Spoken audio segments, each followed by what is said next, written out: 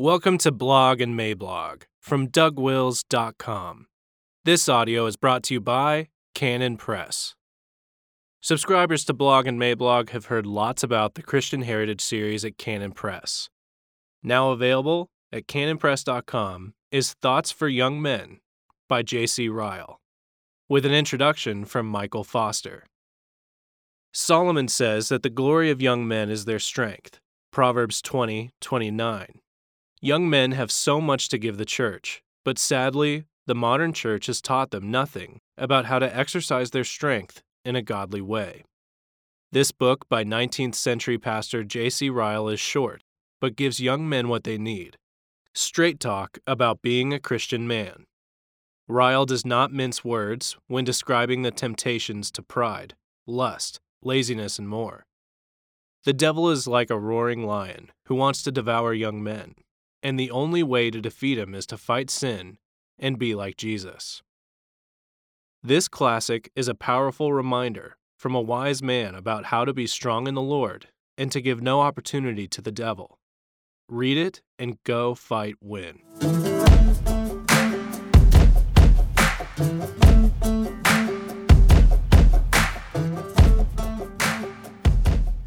Masking the Masquerade, May 4th, 2020.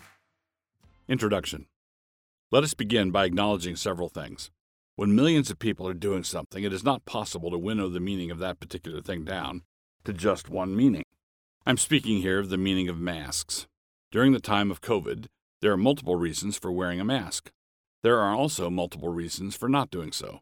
And on either side, those individual reasons can be reasonable or not.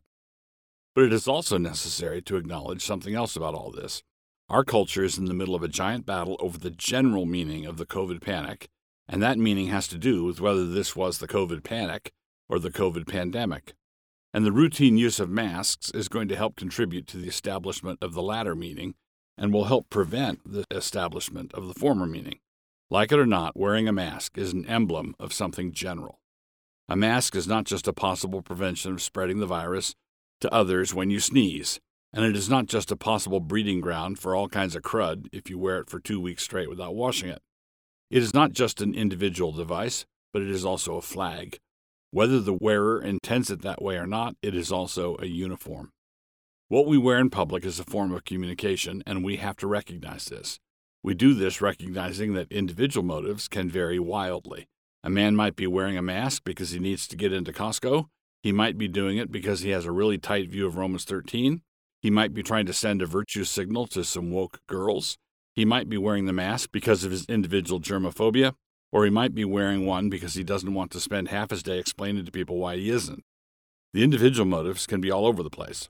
But when a widespread practice like this is adopted generally, there's also a public, corporate, social meaning to it as well. That corporate meaning is not trumped or overthrown because one individual flies the flag while disagreeing with the corporate meaning in his heart. Now, some of us believe that this corporate meaning is a huge lie. Not only do we believe it a lie, we believe this whole thing was our 60-day trial run for tyranny, and we didn't like it, for reasons that had nothing to do with wanting people to die unnecessarily. This is why I would put on a mask if I really needed something in a store that wouldn't let me in otherwise, but not otherwise. Stop comparing it to a really bad flu. So, what was this whole thing? Were the measures taken by our authorities worth it or not worth it? Did they damage the economy in order to prevent even greater damage to our whole society? Or did they do something that was foolish, misguided, and entirely unnecessary? This is a debate we must have, and it needs to be a debate where the actual question is actually debated. I saw someone online, no doubt in exasperation, giving the back of his hand to the idea that we were just overreacting to a really bad flu. He argued that we have had 60,000 deaths, people, and that was with the lockdown. But this is precisely why we need to have a debate that stays on the point at issue. I mean, notice this. What we are debating is the efficacy of the lockdown. That is the question before the House. You are assuming what you need to prove if you cite as one of your arguments the fact that things would have been much, much worse without a lockdown. We are debating the efficacy of the lockdown, and so you don't get to assume the efficacy of the lockdown. Without the lockdown, we might have been Sweden. Without the lockdown, we might have seen what Japan did with their lockdown light and their minuscule number of deaths. And let us grant a reasonable comeback. Maybe New York City was so bad because they didn't lock down soon enough. Okay, these are things that we need to debate, but we don't get to debate anything by assuming what needs to be proven. We are debating whether Honest Harry's used car dealership is a reputable joint. You don't get to settle the question by handing me a brochure that you picked up at Honest Harry's. And while I'm on the general subject, there are many other things about all this that need to be debated, and they all need to be debated without assuming the answer. When did this virus first reach North America? How many Americans have antibodies for the coronavirus? What is the actual death rate for all infected persons? Are there any communities in the world that have already achieved herd immunity? What will happen to the death rate from cancer because we shut down cancer treatment centers for 2 months? What is the difference between dying of coronavirus and dying of a heart attack with the coronavirus in your system? Do we have any reasonable grounds for suspecting the reliability of any of the numbers we are getting? But the whole thing is starting to fray. I said earlier that we are in a major battle over the narrative. In the aftermath of all this, who will be the hero and who will be the goat? Will it be Gretchen Whitmer of Michigan or Kristi Noem of South Dakota? Will we have been saved from a monster-gantuan disaster by far-seeing health officials? Or did purblind health officials cause numerous politicians to wet themselves right before they joined up with the catastrophic stampede? And things are complicated, somewhat, by the fact that Trump is shamelessly playing it both ways. He is simultaneously saving 2.2 million American lives through the shutdown, finest shutdown ever, best in American history, and also showing real aid and comfort to the protesters in Michigan who are being insufficiently polite to Governor Whitmer.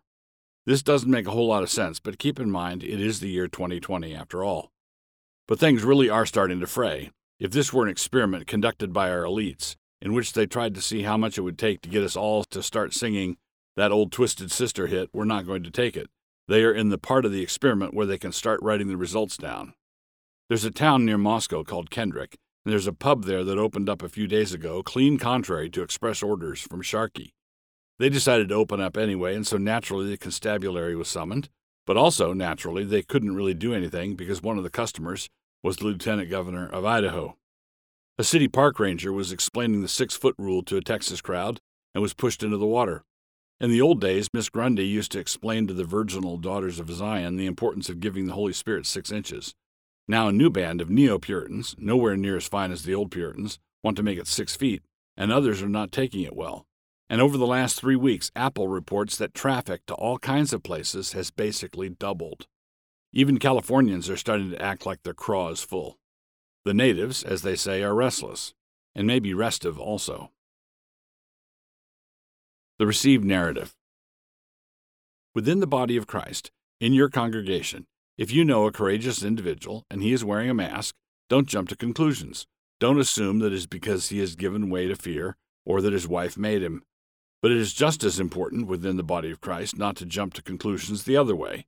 If you know a compassionate individual and he is not wearing a mask, do not assume stupid ignorance or a newfound callousness. That kind of two-way charity is necessary for peace in the body. But all of us are still citizens who have a Tuesday to get through, and you're going to go to the grocery store with a mask or without one. This means that you have a decision to make. And where you have a decision to make, I would encourage you not to cooperate with any messaging that says, quote, "We narrowly averted a second Black Death through our heroic lockdowns," close quote. Some believe that the virus is the greatest danger in all this. Others of us believe that the loss of liberty is by far the greater danger, and that this loss is being stage-managed through propaganda and peer pressure and panic. But as we are nearing the end of the adrenaline rush part of this thing, we are coming up on the stage where the official narrative is taking shape. As the risks decrease here in Idaho, where they were never that high to begin with, and we can also see a sharp uptick in the wearing of masks, my conclusion is that it is all part of a push, after the fact, to justify all the things done to us in the name of public safety. People were also wearing masks after Mount St. Helens blew, and you know that was an actual volcano.